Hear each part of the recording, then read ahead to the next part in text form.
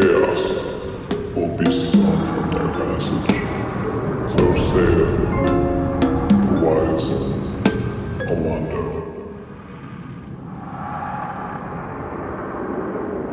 Hi there, I'm Cameron. And I'm Danny. Welcome to Mages and Murder Dads, episode 22. And this is still the only show that's dedicated to the Baldur's Gate series. We still have not checked to see if that is true. Truth. It is. You can follow us on Twitter here at the top. You can like us on Facebook. You can hit like and subscribe on this video here on YouTube. And you can always go to the Reddit for this little video here, and then go down in the comments to talk back to us about things you think are good about the show. You can also talk about bad stuff, but that's not my favorite part of things to hear. No. Also, whenever you include any criticism, please link to your 11-month-long podcast you're doing about Baldur's Gate so we can exchange notes. Maybe we can improve our performance based on your long-standing work in the field. Yeah, that we have instituted a no criticism without equal work policy. Mm-hmm. For sure. If you also like the show a whole lot, you can support it financially on Patreon to support all this labor that we do, and that's fun. Yeah. The theme song for season 3 is by John Fio, aka Audio Sprite. You can go down and click on the little link in the description of this video if you want to look at more of his stuff. Yeah.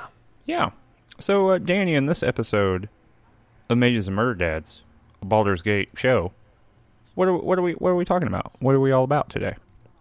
Well, last episode, episode 21, at the end of the episode, we decided that we were going to do the Temple District next. I'm gonna get a little religious here. Mm-hmm. So, to be honest, because we decided that, I just decided to go to the Temple District. I kind of forgot what the Temple District's deal was, and I just kind of explored around, saw what was up. So that's what we're doing. So what's up? Some really, like, a lot of stuff. But before we get into the big content, I just want to say something. And I want to say that after playing the content for this episode, I just want to say I love Baldur's Gate. Really? I love this game to death, yeah. This game is so good. And I think I probably texted you twice just to say I'm really enjoying the content and the some of the Gygaxian touches. Is it just me, or did this chapter make you inspire like a love in your heart? I remember this very strongly. I think that the Temple District might have the strongest narrative of any of the districts in the city, for sure, here in Baldur's Gate 2. And it might be one of the stronger storylines, period. I mean, I can think about Trade Meet, like, in my head. I can remember what happens in Trade Meet, which we'll get to at some point. I can remember what happens in Umar Hills, the Planar Sphere and the slums, which we didn't quite get to yet because it's kind of a bigger quest. I can remember all of those, but I think when I was playing this section of the game, I could remember exactly what the map looked like and like where I needed to go and the enemies I needed to kill and things like that. So dang, yeah, memorable. Yeah, very, very strongly designed, strongly written content. But yeah, well, let's get to it. You walk into the Temple District, and the first you're going to pass 2 temples, and you can go in there, and there's not much going on. And you eventually cross paths with a proselytizer.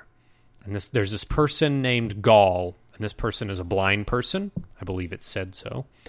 And Gaul is kind of basically saying, hey, all your gods, look at all the famine, look at all the war, look at all this trouble that's happening here in Faerun. Your gods aren't really delivering the goods. You know who's really delivering the goods, who's really got an eye on you? The Unseeing Eye. The Unseeing Eye doesn't see anything. So the Unseeing Eye, has a legitimate excuse for all this shit that's happening. Oh, do you think that's the explanatory potential of the Unseeing Eye, that it's blameless in not seeing anything? I mean, I think that's Balthazar's own personal twist on things, right? But I think that's like a legitimate argument that can be forwarded, right? Like, look, if you're going to worship a god, at least worship a god that has a valid excuse for not intervening. So Gaul, this character Gaul, who's this proselytizer, the case he lays out for this crowd of people, and it is a crowd of people. This is not Siege of Dragonspear amounts of people, but this is like 6 or 7 people who all kind of bounce back and forth talking in this little segment. Different socioeconomic classes here, too. There's like there's an aristocrat, there's a couple peasants. But the case that he lays out here is almost nonsensical if you keep in mind like what we know about the Forgotten Realms so far. He says your gods, he says they're false, and that the spells they give people, that they give that they grant their adherents in the world. So, right, we know that within the cosmology of Dungeons and Dragons, each priest, or, whatever word we call it, cleric, all of them get their power from divinely granted sources, right? So you are sharing, when you're a priest of Helm, you are sharing in the power of Helm. Helm is working through you. Sure. And so Gaul says they get their spells, but also wizards get their spells. They're just like wizards. 20 years ago, the gods showed up in Faerûn and then just wrecked shit across the world. For months. We read books about it. Some of them died. Some of them killed other gods. Yeah. Crazy stuff. Real shit. In fact, the entire existence of the Ballspawn, the main character of this game, is due to an actual real god showing up and then procreating across the world. And so as if people wouldn't remember. Like, Helm was walking around. Well, not Helm, actually, but like Lathander was walking around doing his thing. And so to call those false gods is a mighty bold claim. I feel like narratively, this game's kind of putting us in the only way this conversation makes sense is in a world in which the gods are far more indirect, right? Like kind of a Greek or like feudal Europe or, other fantasy realms where there's a little bit of plausible deniability about whether the gods actually exist. Faerûn is not that location. There's no plausible deniability. I like that you just said that medieval Europe and Greece are both fictional universes. So I was saying medieval Europe, Greece, and other actual fictional stuff. So in those situations, maybe you have plausible deniability. But I think you can be a misotheist in the Forgotten Realms. Like, you can detest the gods. But I mean, to be an atheist, that's some strong claims. You've got like evidence to overcome as to like the stuff that happened in the time of troubles, right? Yeah, I feel pretty confident that that straight up atheists in the Forgotten Realms, people show up to their door like actual gods, to do bad stuff to them, right? Because why wouldn't you? Like, that Bishaba isn't going to take that shit. No. So yeah.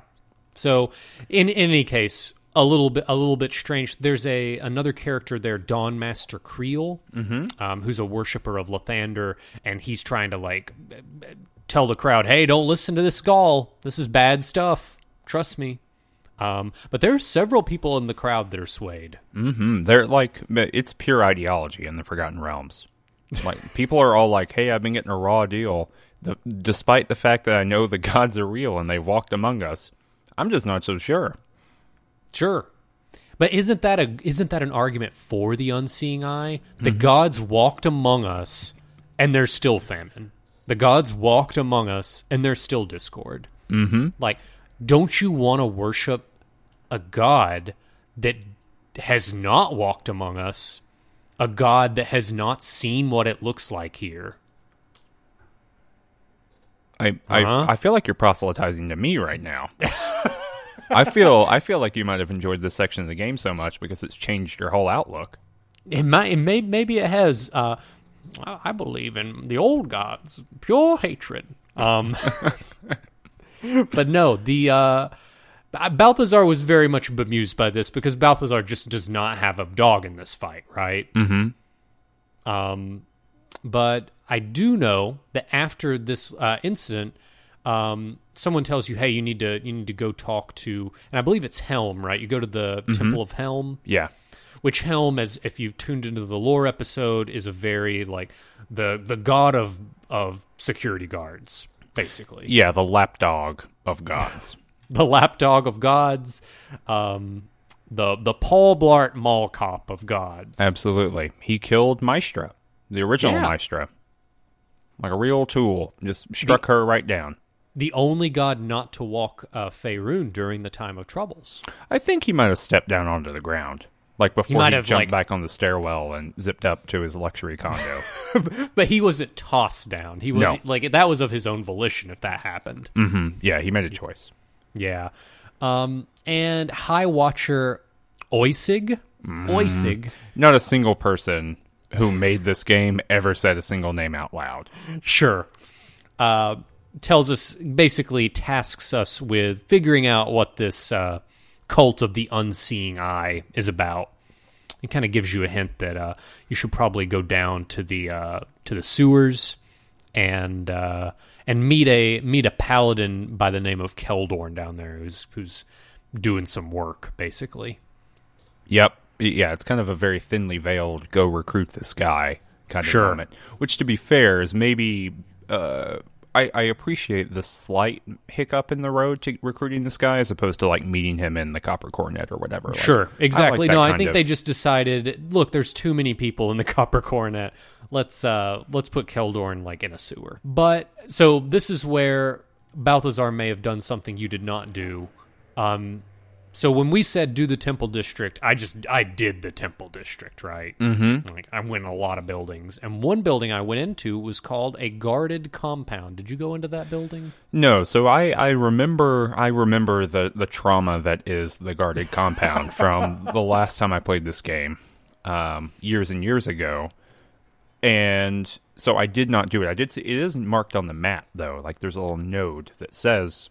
Guarded compound. Compound, yeah. But that was not in my, like, High Watcher Oisig did not say, hey, stop by the guarded compound on your way to destroying this cult that's recruiting people off the streets. So I didn't do that, if that makes sense. And you know what? There is no one in this game that will ever give you a quest that says go to the guarded compound. The guarded compound exists in a purely Gygaxian way in this game.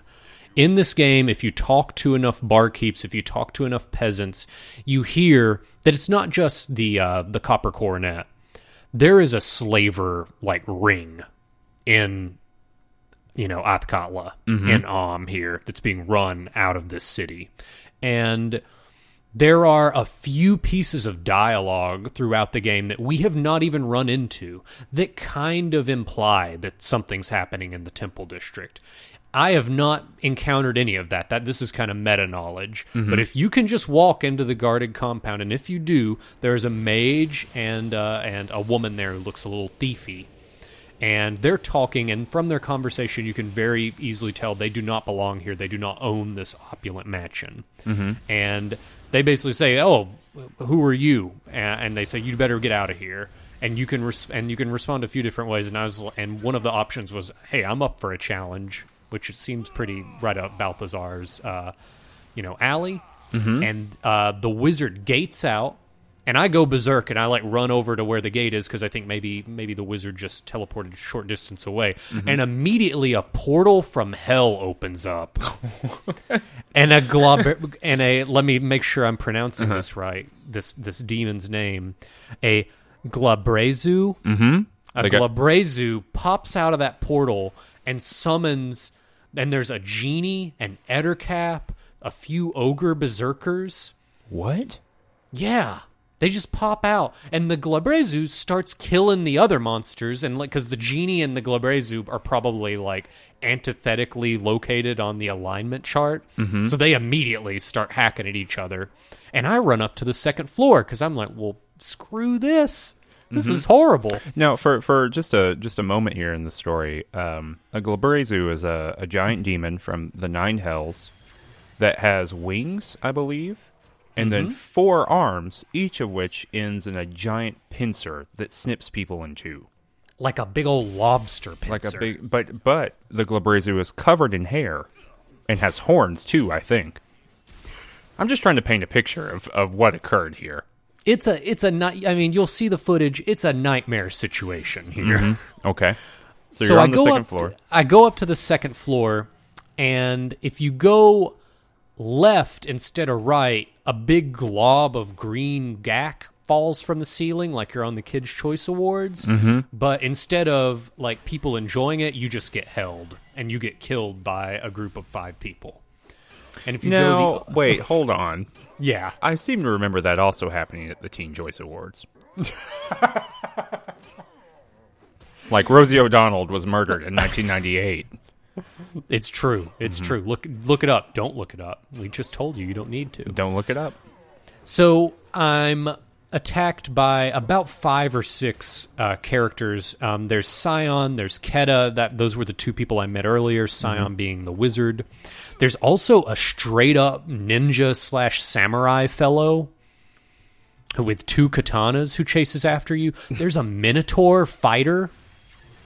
And it's just like a non-human adventuring party. It is a non-human adventure. Like it's one of those, and I think you said you really enjoyed this every time you like meet kind of like a dark version of the player party, or you have like some varied classes. So the first thing I do is like I think on my first life I'm not gonna survive this, so I just run to the other side of the room, and the only person that's able to like follow me is this kind of ninja fellow, right? Mm-hmm. And the ninja's fellow's name is Koshi. And I like go toe to toe with Koshi, and it is a very like tight fight. But I beat Koshi, and I can quick save, which means I'm out of combat. Koshi drops Celestial Fury +3.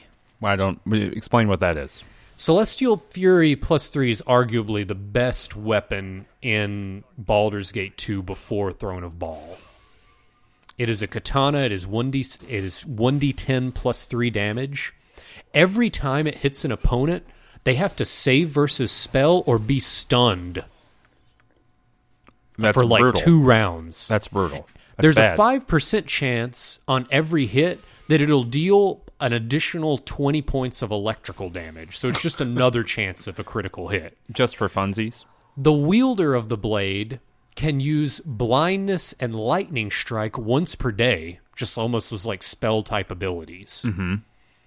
And basically the lore of the sword is that it was a long time ago there was an angel who fell in love with a mortal, and that mortal was killed in battle, and the angel got so mad that the angel went down and started murking everybody. And this kind of angel's patron goddess came down and said, "Hey, you gotta settle down." And the angel was like, "I don't want to settle down. I want to kill everybody in the world." So the goddess, knowing that she can't let this angel do this, binds her soul into the blade of the kind of fallen warrior, so that she can meet her desire to like continue to murk people, but so that it would be a little bit more controlled and that the world wouldn't get annihilated. Mm-hmm. So, rad sword. So ultimately, that angel did settle down. Yeah, inside the confines of a katana, of a +3 katana. Yes. So, needless to say, Balthazar's first priority after getting this was specializing in katanas. So, so super fun, and I was able to like very slowly kill the other members of that adventuring party, but no payoff other really than like some loot, which Celestial Fury was kind of the extent of that for Balthazar.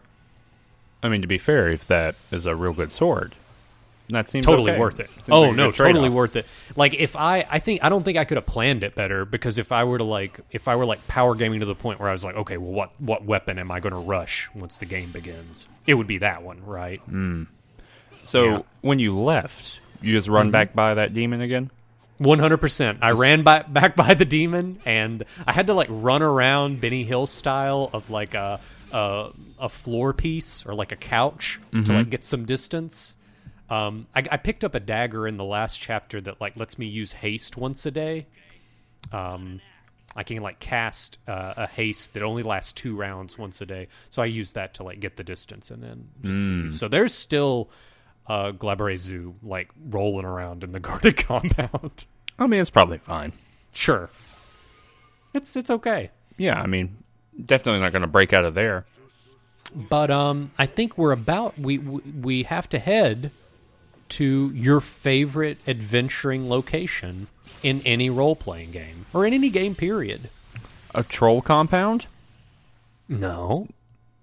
Sewers. Sewers. It's like goddamn sewers. Sewers should be banished. Marsh levels should be banished.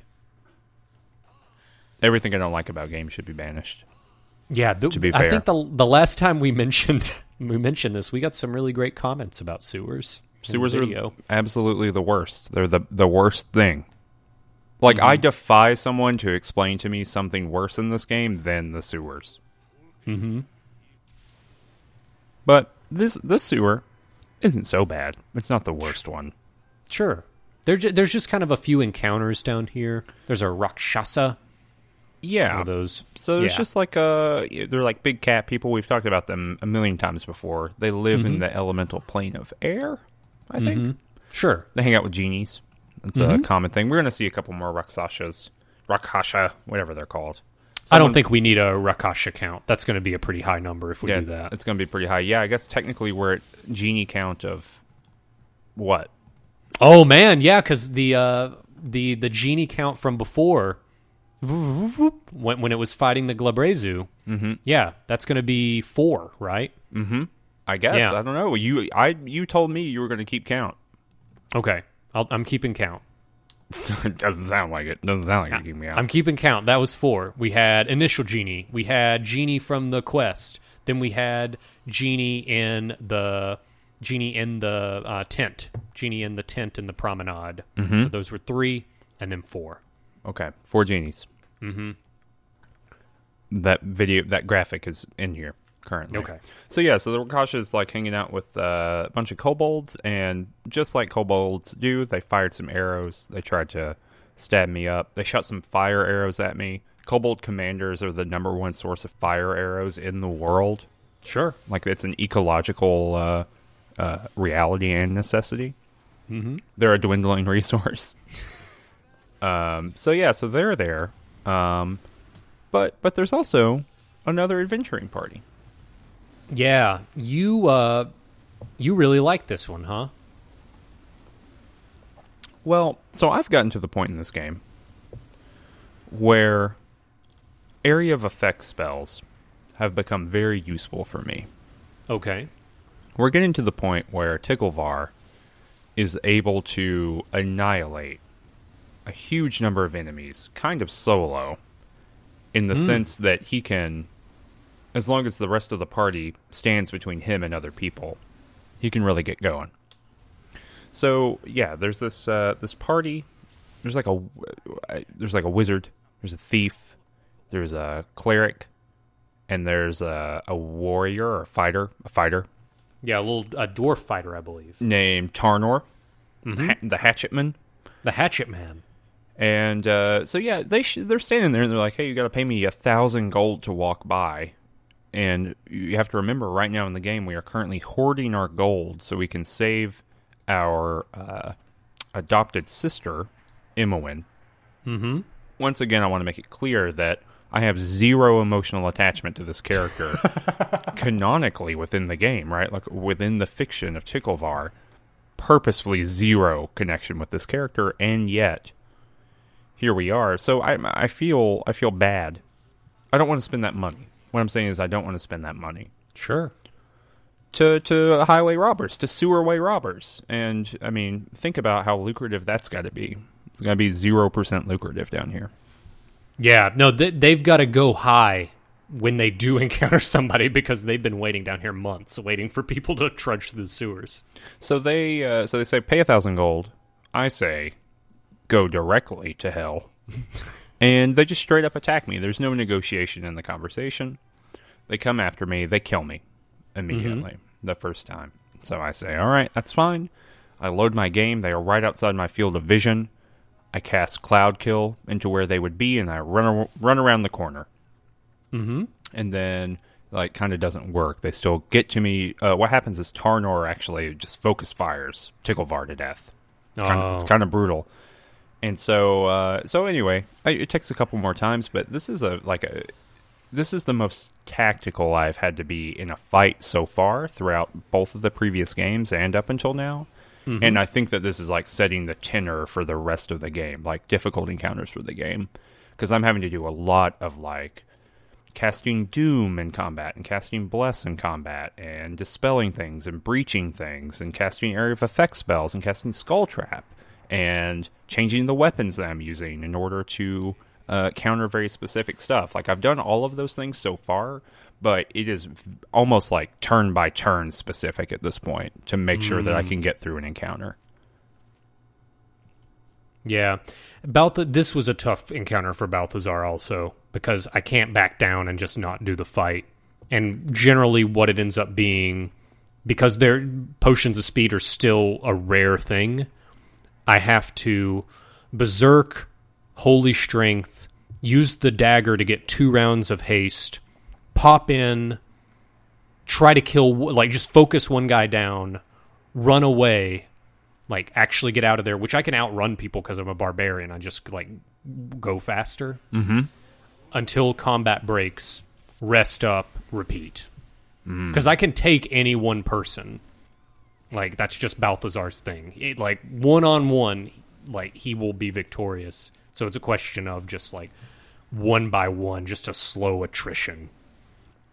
Think about from a kind of narrative perspective, like a screaming fast barbarian runs just up this to your green group. half-orc rolls at you like supernaturally fast. Everybody's attacking him. He attacks one person.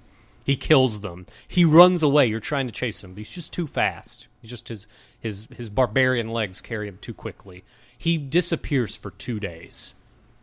Then he comes back, and it happens 2 days later. And it just keeps happening. There's nothing you can do. Your like repertoire of spells slowly dwindles down. Your contingency has like already been triggered, so it doesn't trigger the next day. Yeah. Oh dang, it's brutal. Yeah. But yeah, so yeah, I enjoyed I think it's a good fight. I enjoyed the fight. It's also funny that like Balthazar has a hard time with like a little group of adventurers in the sewers, but you single-handedly killed a dragon like a year ago. Like not even that long ago. Sure. Yeah. But yeah, so there's that. There's also this is actually I guess a question for you. Mm-hmm. Does Roger the Fence have potions of speed?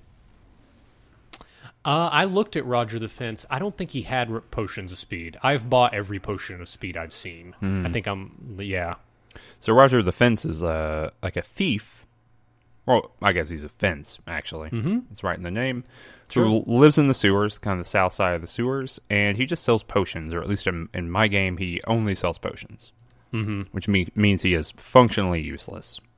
Potions are good. Well, I have potions flying out my butt at this point. Sure. Like, I have a million of them. I tried to save them for, like, big encounters, right? Do you have a potion satchel? I don't. I haven't figured out where to get one in Baldur's Gate 2 yet. Do you know where you got to go? No, I don't. If I knew where I had to go, I would go get one.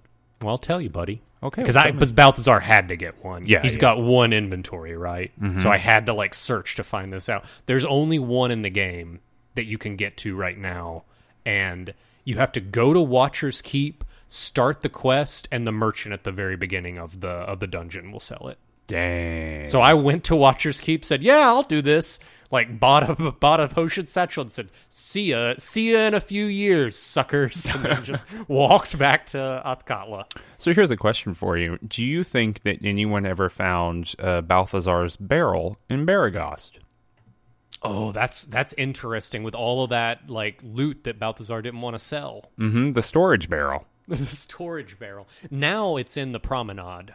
Oh, there's not a barrel. It is literally a merchant's table. You don't think the merchant needs that? It was empty. It was empty, and it just holds as much as... And randomly, and I'll go ahead and say this, I don't remember where in the story this happened, but at some point when I'm traveling in between two places, there's like a little random event, and there's a man who desperately needs aid. Like he's been mugged and he's poisoned, right? Yeah. And he says, "Hey, you got to take me to the." I think he's like, "You got to take me to the docks district and heal me." And I said, "Okay, but I'm not ready to go to the docks." So he's on that table too. He's just waiting for. He's going to be waiting He's for just months waiting. and months. Yeah, until we're ready to go to the docks. I'm not letting this guy decide my play schedule.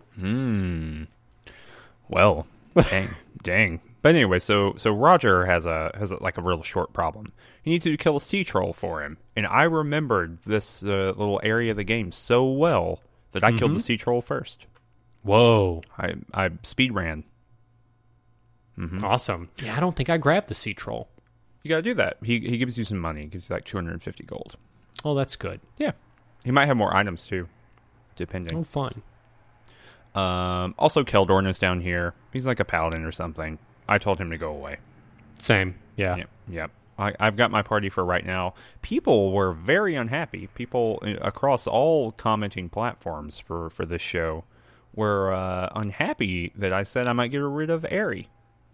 Yeah, because I guess Aerie's OP. She's apparently very OP. Mm-hmm.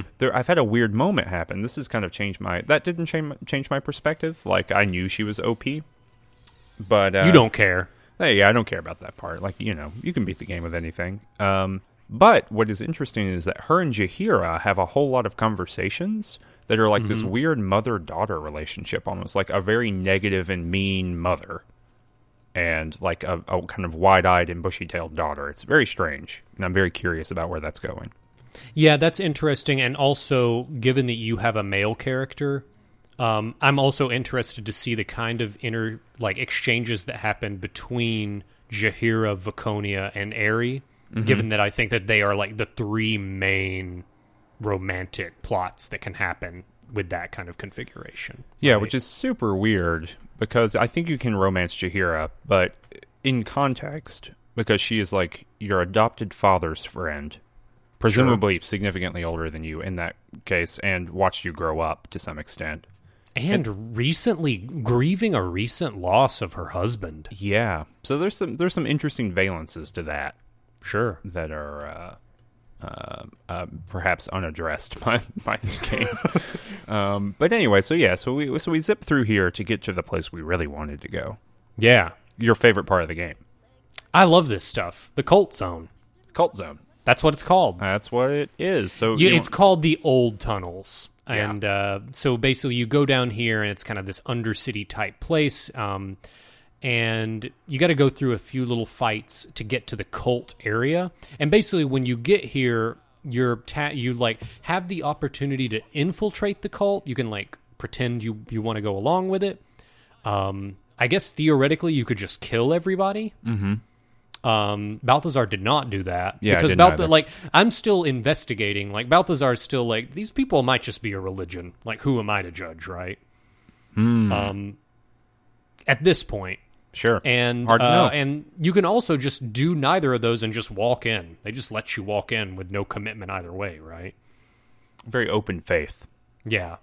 And when you roll in, you see somebody undergoing the main ritual of the Temple of the Unseeing Eye, which is having their eyes plucked out.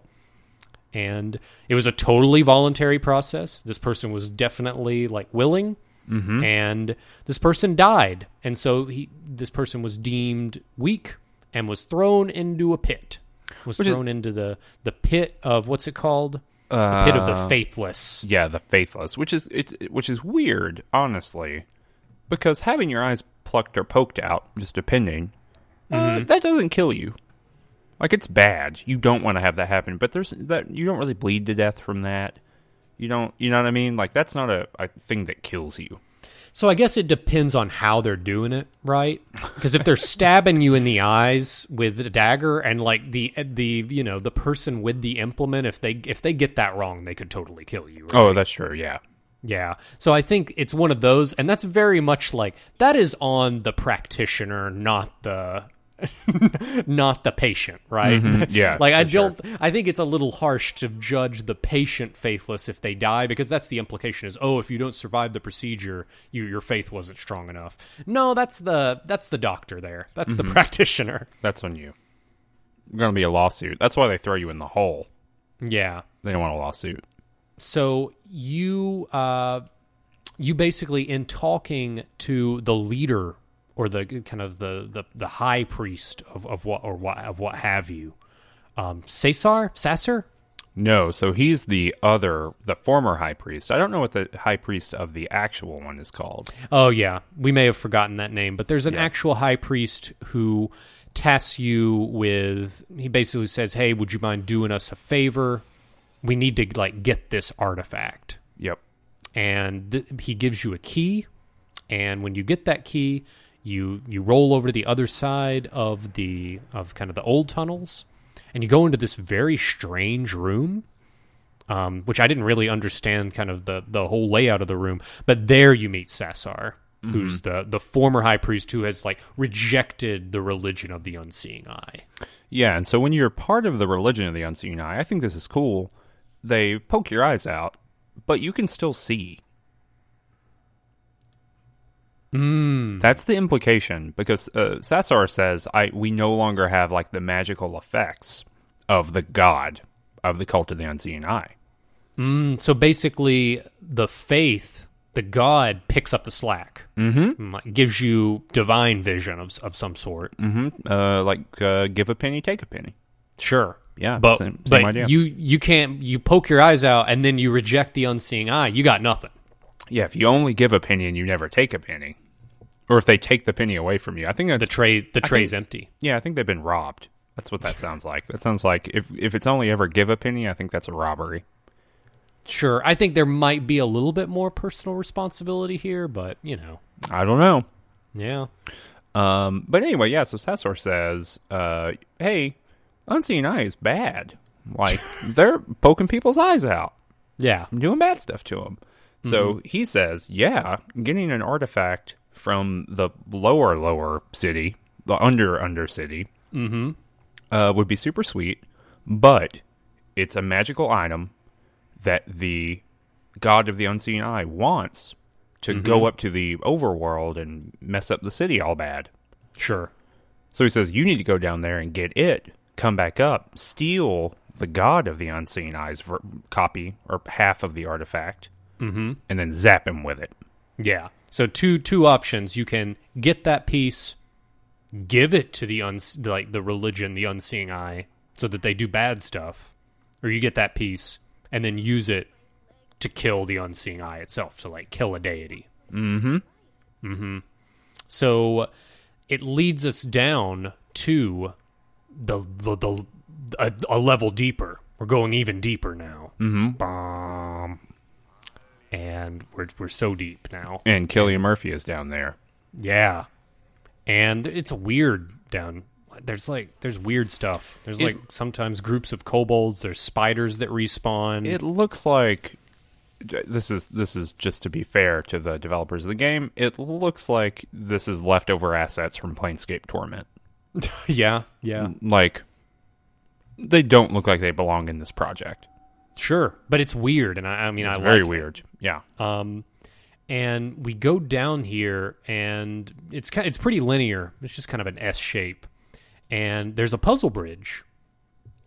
Yeah, there's a bridge that's a little, what are those things called? Like a little garden, not pagoda, but sure, something along those lines. Gazebo. But it's split Here we go. Yeah, a gazebo, and it's split in twain from a fault line. So there's kind of an earthquake or something happened, and you can't get to the other side. And what exactly do you click on to initiate this? Because I didn't see it. It was is obscured. Yeah, I think what is there, I think that you are clicking on the fault line, but because the ceiling of the thing is in the way, it just looks like you're clicking on the ceiling. Sure. But I think technically you're clicking on the fault line. I don't know. But you click on it, and it starts asking you a goddamn riddle. Yeah. This game loves riddles. I don't even know if it's a riddle. I think it feels like trivia, right? Yeah, it's very unclear, and I'm not going to pull up the video to find it out, but it's basically Neither am I. Some arbitrary so it's like, what is blankety blank blank blank, and it gives you like 12 possible options. Yeah, and if you pick the wrong one, it spawns some enemies. So yeah, it took me a few enemy spawns before I got the right answers. So I did pretty good, I felt like. Sadly, murder was not an option for any of these, because otherwise I'd be able to zip my way right through. But I got lucky the first time. I got the first answer correct. Like, this is first time through. Sure. First answer correct. Second answer correct. Third answer wrong. And the third answer, getting that wrong, summoned a greater mummy. Whoa. They could only be hit by, like, I think +3 weapons or greater. Sure. It was super weird. And so I ended up, like, having to kill it with part of my solution that I developed here in this part of the level to get through this part of the game. And I'll explain that in just a second. Yeah. But yeah, so I did that, and we eventually got through. There's a pretty cool, like, warhammer in a little hidden compartment over to the side. Yeah, you got to get to the other side, though, and in order to get to the other side, you got to do a puzzle bridge fight. The post-puzzle bridge fight. Yeah, you want to talk about it? Was this the most difficult encounter for you? This was one of the most annoying, just because of this is kind of the first time we run into beholders and goths. Beholders are giant, fleshy orbs with eye stalks, a bunch of different eye stalks. I think the number depends on how strong the beholder is, right? Yeah, I think it defaults to 8 for Sure. a greater beholder, and then up and down from there. And one large eye in the middle, and like a big old mouth with like razor knife teeth. Mm-hmm. And each of those eye stalks shoots a different kind of bad thing at you. Yeah, different beam or ray, paralyzation. And like the really bad ones, like one of their eyes just like kills you or petrifies you, right? Yeah, that's for greater beholders. For the goths, the one that was really hurting me was like the electrical beam. Yeah, that and cause serious wounds. Had one of those. I bet so. That Anyway, hurts. We Kunzelman and I were talking about this fight, and for him it was 2 goths, and for me, I was telling him no, it wasn't. It was 1 beholder and 2 goths. And we looked at the footage, and we were both right, and then I looked it up online, and this is a fight in Baldur's Gate 2 that will scale to your level. And the floor is 1 goth, and the ceiling is 2 beholders, 3 goths. Mm-hmm. So several encounters, probably. We talked last episode about potentially scaling battles, and then we came to the conclusion kind of like, oh, that's probably not true. One of us is probably just misremembering. But no, but this is definitely a thing in Baldur's Gate 2. So this is going to be it'll be interesting to see how this pans out, because I have a feeling that Balthazar is much higher level at the end of this chapter than Ticklevar's party. Yeah, is. because Balthazar is going to be fighting the maximum difficulty enemies for probably 80% of this game. Yeah. So anyway, you get through that fight. Can I tell you my method? Can I tell you my method of getting through the fight? Okay, yeah. So Jaheira now has the ability to summon a fire elemental. Okay. Viconia can summon skeletons. Okay. Skeletons are basically immune to everything.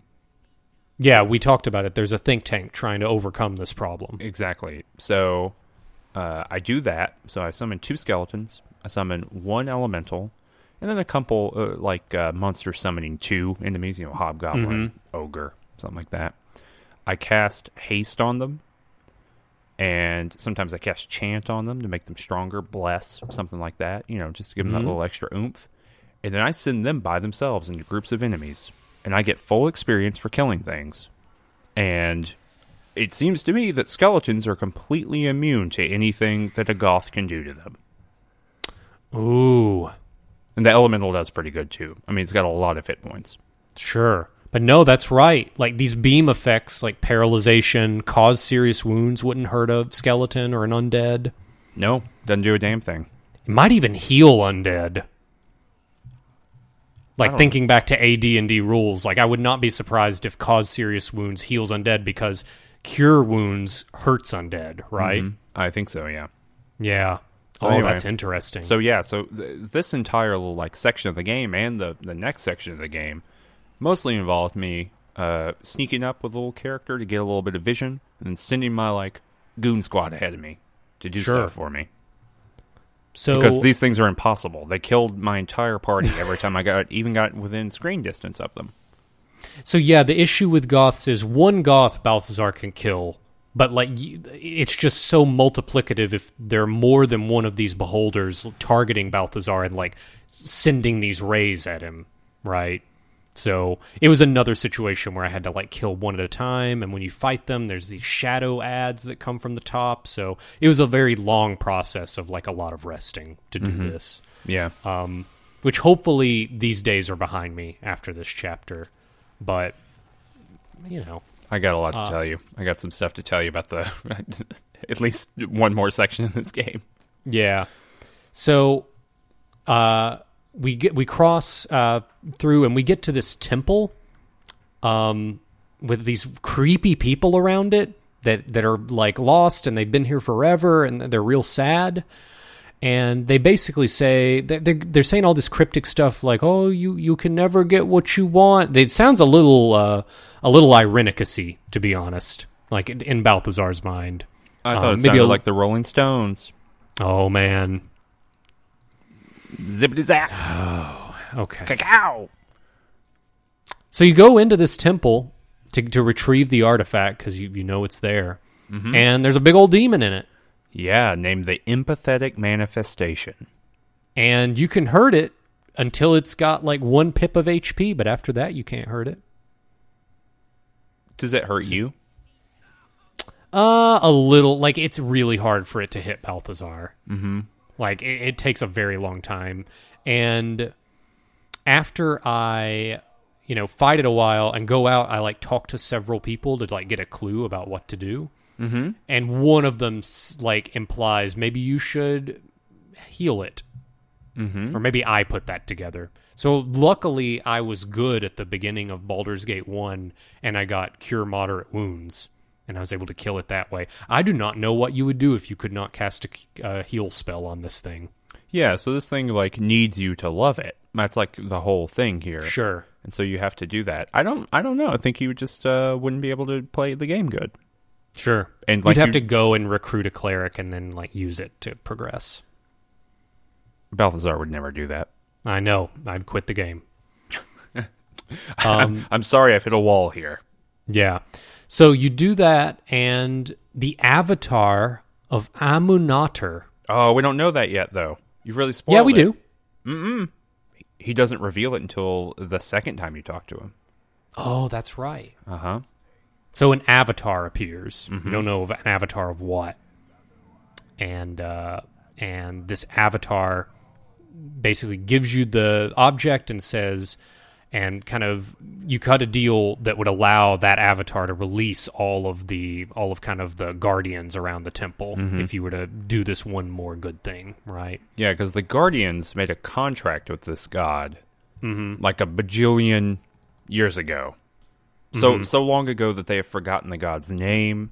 They've forgotten even what the contract was for. They just know there's a contract, and so they are deathless, and they're just waiting here for nothing. And in fact, their kind of unhappiness has generated that empathetic manifestation. Like, that's what's keeping all of this here. In fact, if they could just remember the god and remember that their contract is void, they could leave. And so that's the bid, to give you this item.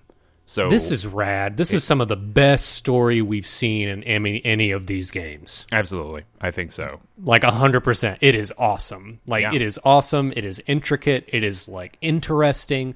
All of these characters' dialogue links together with this cool story that's a tapestry, and you feel like a little detective figuring it out. Mm-hmm. Well, what I like in particular, and it's not super spelled out, is that you getting the item, like leaving with this half of the powerful object, and then coming back with the full object at the end of the quest, right? That's the desire here, is you doing a holy quest for that god.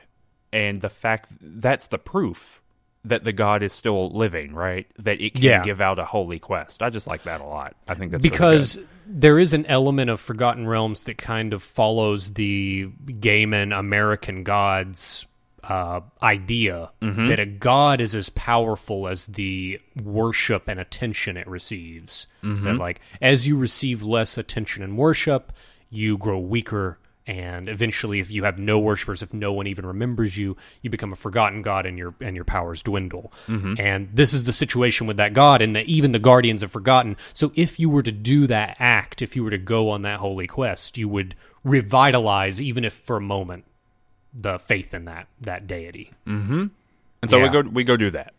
We do the that. little quest. And in order to do that, you got to go through a ghoul town, which we won't talk about, which is strange. Can I say right? one thing about the ghoul town? Say something about Ghoul Town.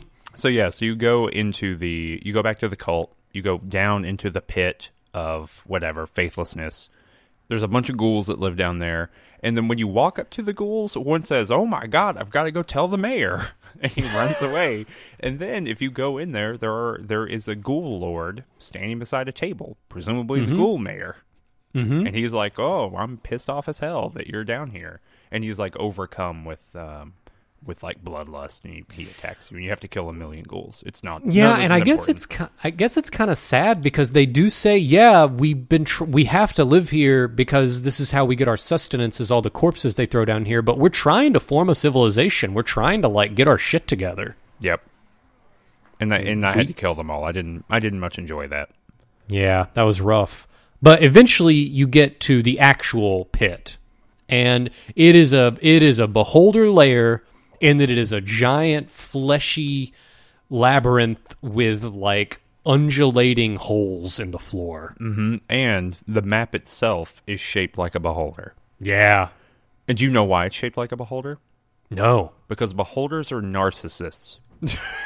That's literally why. That's why two beholders of the same stature. So greater beholder. I don't think sub beholders like goths count, but greater beholders. The way that they procreate is through not abiogenesis, whatever they split like a cell basically. Okay. Because they become fixated on themselves, and then they generate mentally another one of them. Damn. So they literally create each other out of nothing. Did you get this out of one of the monster manuals? Yeah, it's like this has been part of Beholders for a long time, but it's written most explicitly in the newest one, Volo's Guide to Monsters. But what's even better is once they split that way, once they like generate two beholders, they immediately become very jealous of the other and try to kill each other. Damn. So there are very few beholders. So they're just huge narcissists who literally shape the world into their image. And in doing so, create more beholders sometimes. So it's a series of beholder fights, which you can imagine Kunzman's going through with this little summoned army rolling around, I imagine, right? Yep. Balthazar can't do that. Balthazar has to fight these legit, and he has to rest after every fight. And the problem there is when you rest in the Beholder Pit, there's a 75% chance, I swear to God, that a Goth will appear. And the random encounter on sleep is always a Goth. 100% of the time. One Goth. And Goths, Kunzman and I were talking, you would think that they were weak Beholders because they're small. Not necessarily the case. A lot of the Beholders I've fought, when you kill them, you get 9,000 experience, and when you kill a Goth, you get 9,000 experience. But that's the key, Kunzelman. When you kill a Goth, you get 9,000 experience. Do you know how much quest XP that this entire quest gives? 42,000 experience. Killing 5 Goths is the equivalent of doing a major like story quest in this game right now. So how many have you killed, would you say? Well, let's say this. I went into this dungeon at level 13, and when I left, I was level 21. What? I'm level 21. What's the level cap in this game? 30.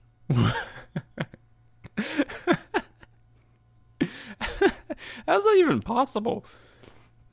Well, the thing was I was looking at that katana. I was like, man, I wish I had that extra pip, right? So I just figured Yeah, so I just figured, I'll rest till 15. Then I get 15, and I get the other skill pip, and I'm like, man, it's nice to have the katana, but there's that flail that merchant's selling in the copper coronet. Like, it's got 20 resistance all over. I want to like get a few more levels, and I swear it's like 20 minutes is a level of just like killing goths, right? 9,000 experience, huge. And then you get eventually you get 21, and you get your bonus resistance as a barbarian. So my physical resistances at the end of this was like 40. Like, all physical damage against Balthazar, I only take 60% of it because I resist 40%. This is literally like some Grant Morrison style muscle magic that you're doing. It really where you like flex your way out of any scenario. Yeah. So, and I got to say, a lot of the difficult encounters moving forward have been much significantly easier at level 21. Yeah, I bet. Yeah. Well, good to know that eventually, though, it'll all catch up with you. Sure. But yeah, so we're down here. We wander around. We each one of the eye stalks on the map is a different little loot room. Mm-hmm. So we finally get to the loot rooms that has the other half of this magical item. We grab it. The game literally says, it pops up with a tooltip that's like, you need to equip this in your quick item slot right now. Right now. Because we just spawned the Unseeing Eye, like, down the hallway. Yes. And so you shoot the Unseen, you click on it, and you click on the Unseen Eye, and it takes it all the way down, I think, to like 50 hit points or something. Yeah, and it renders it hittable. If you do not use that item, it is totally ethereal, and you cannot interact with it in combat, it's literally basically a god, then. Yeah. Like, it is on a plane of existence better than you. Yeah. And so you do that. It casts, like, Ultimate Cloud Kill, whatever the hell that spell is. It's like a white cloud. Mm-hmm. And so that caught my party the first couple times I tried to do it, and it's just an insta-kill. It kills them all. It, like, kills them in the shadow plane. Yeah. It's bad. That's a bad place to get killed. So we did that. And, there's not a whole lot to that other than just shooting it. It's kind of anticlimactic in some ways. And it's also interesting because the most like dangerous enemy you've ever killed that appears in the character sheet, it's going to be the Unseeing Eye for like most of the game after a character does that, because it was super strong, but it was a trivial fight. Mm-hmm.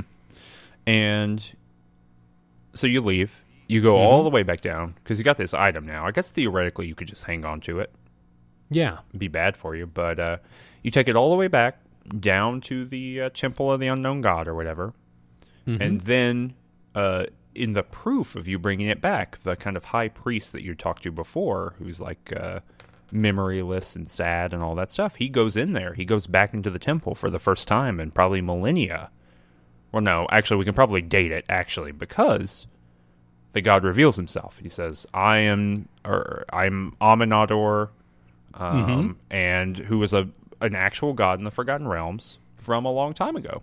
Yeah, who's long dead. Long dead, yeah, a disappeared god. He was a god that was worshipped in Netheril.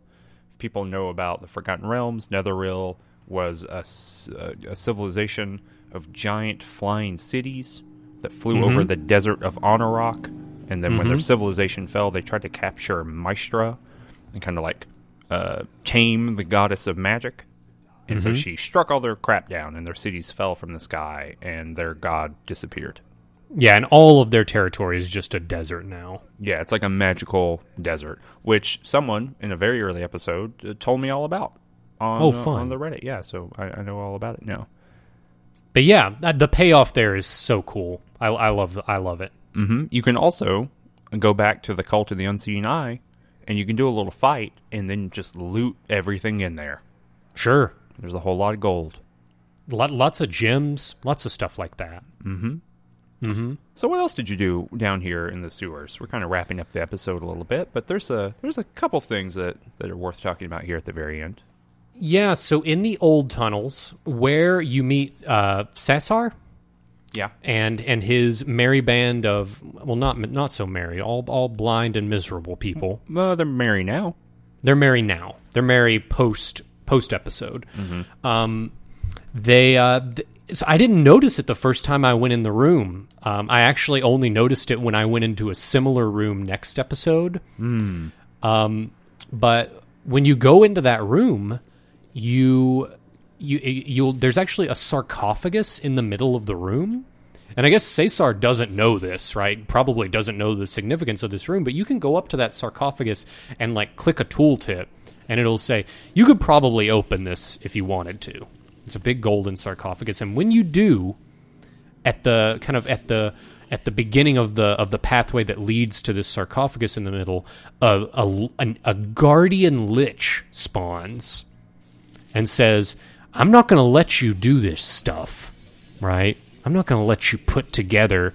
And then he says, Kangax? I'm not going to let you put together Kangax. And then a Lich Guardian fights me, and that's rough because it can cast Time Stop. It's like super high level. The second you attack it, you hit it, it does contingency. So I tried several times to like hit it, just like kill it in one hit, but my maximum critical could not kill it in one hit. Once I got 20, I unlocked high level abilities, and one of the high level abilities is an ability that for one round every attack you make is an automatic critical. Dang. So like I can control like the first round of a fight, right? But contingency goes off. The thing is, though, the Lich is kind of like will spend the first round summoning a demon. So if you just hit it, it summons a demon and you run away before it can cast Time Stop. Eventually you get far enough away that I think the Guardian Lich is kind of perma-rooted for whatever reason. And you can just rest, and then when you go fight it again, the contingency spell is not there. So I think I figured out how you have to fight Liches. By running away. By running away and then coming back. It's the coming back part, right? Yeah, it's not critical. It's not the fall that kills you. It's the sudden stop. It's not the Balthazar engagement that kills you. It's when he comes back 48 hours later. Yeah, so I did not kill this thing. I tried it one time and it was real hard, and I was like, I'll just wait. So this is a one part of a quest we have not even been offered yet, and we will just kind of keep you apprised as we go forward. But there's kind of like a little bit here, a little bit there. It's kind of a mega quest, one of the larger quests in Baldur's Gate 2, I would say. So when I went back up to the thing, I turned in the quest. There's not a lot of like interesting stuff for the turn in. You just say, "Hey, we took care of it," and the guy says, "Great." I did meet a guy, so like all kinds of things since I've been down in that sewer probably for like 2 weeks of game time. All kinds of interesting things happened. So one, a messenger showed up to talk to Aerie from Quail, her uncle Quail.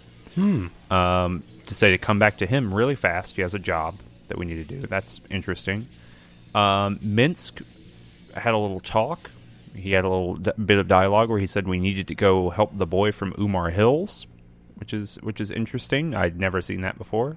And then Viconia told me a very, very long story about what she did in between Baldur's Gate, or I guess Siege of Dragonspear, and this game, which is that she bought a farmstead outside of Baragost, and she had a neighbor, and that neighbor was very nice to her, but when she revealed, she wore a heavy cloak all the time. When she finally revealed that she was a drow, he invited her over for dinner, and then they, like, him and his sons tortured her, knocked her out, tortured her, and then buried her alive.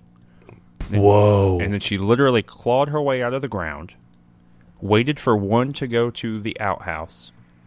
She locked him in the outhouse and burned him alive. And then while I'm just telling you the story, when one brother went to go get water to put out the outhouse, she strangled the father, the guy who betrayed her. And then when he came back, with the guy with the bucket, she knocked him down and then cleaved his head in with a hammer. And this game tells you all, like, that's all in dialogue. Wow. Yeah. Viconia also seems to have forgot that we went to hell one time together, and then she proclaimed her undying love for me. Just before you crossed into the abyss. Just before. So so this reintroduction to her is very weird. Also worth remembering that this probably took place like within 6 months of the end of Siege of Dragonspear. So this is a very truncated experience that she had. Very strange, very weird. Yeah, but still powerful. Can I tell you one other very small funny thing right before we end here? Yeah. So if you come out of the central part of the sewers, there are a couple entrances. But if you come out, there was a little proselytizer there. Not the one from the very beginning, but a different guy. And as soon as I popped up, a city guard showed up and slew him in one hit. And he exploded into chunks.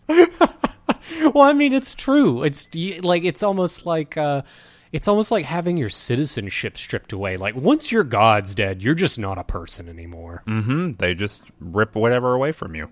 Yeah, you don't have rights anymore. Like, there's no one looking out for you. Well, because there's no one to absorb the god of the unseen eyes pantheon or his portfolio. Yeah, that's true. You know what I mean? That's true. There's no one to, like, Lathander's not blinding people and giving them sight. That's not part of his deal. So. Yeah, and there's just no repercussions. It's not like the unseeing eye is going to get upset at you. Exactly. Yeah. It's just free reign murder. Well, what a good episode. A jam-packed episode. Really. Really a lot of stuff. What are we doing in the next episode? I think we are going to go, so if you're following along at home, we're going to go to the Bridge District. And we might solve a mystery there. Ooh. Oh, I think I know what this mystery is. It's a mystery. It's a little Jack the Rippery, huh? It's a little Jack the Rippery. Yeah, it's a fun little time we're going to have. It's a good time. All right. Well, that was Mages of Murder Dads, episode 22. Do all the stuff I said at the top. You can, or you should, like our page on Facebook. When you see this video on Facebook, maybe share it. Maybe show your friends and family that you love minutia about Baldur's Gate 2. You can like and subscribe to us here on YouTube. You can follow us both on Twitter. All of that is in the description below. If you think this is a really good show, you could support us for as little as $3 a month on Patreon, and that would be super cool too. Totally. That's it. Okay, well, we're done, and you will listen to this again in 2 weeks. Excellent. See you then. Goodbye. Alonda.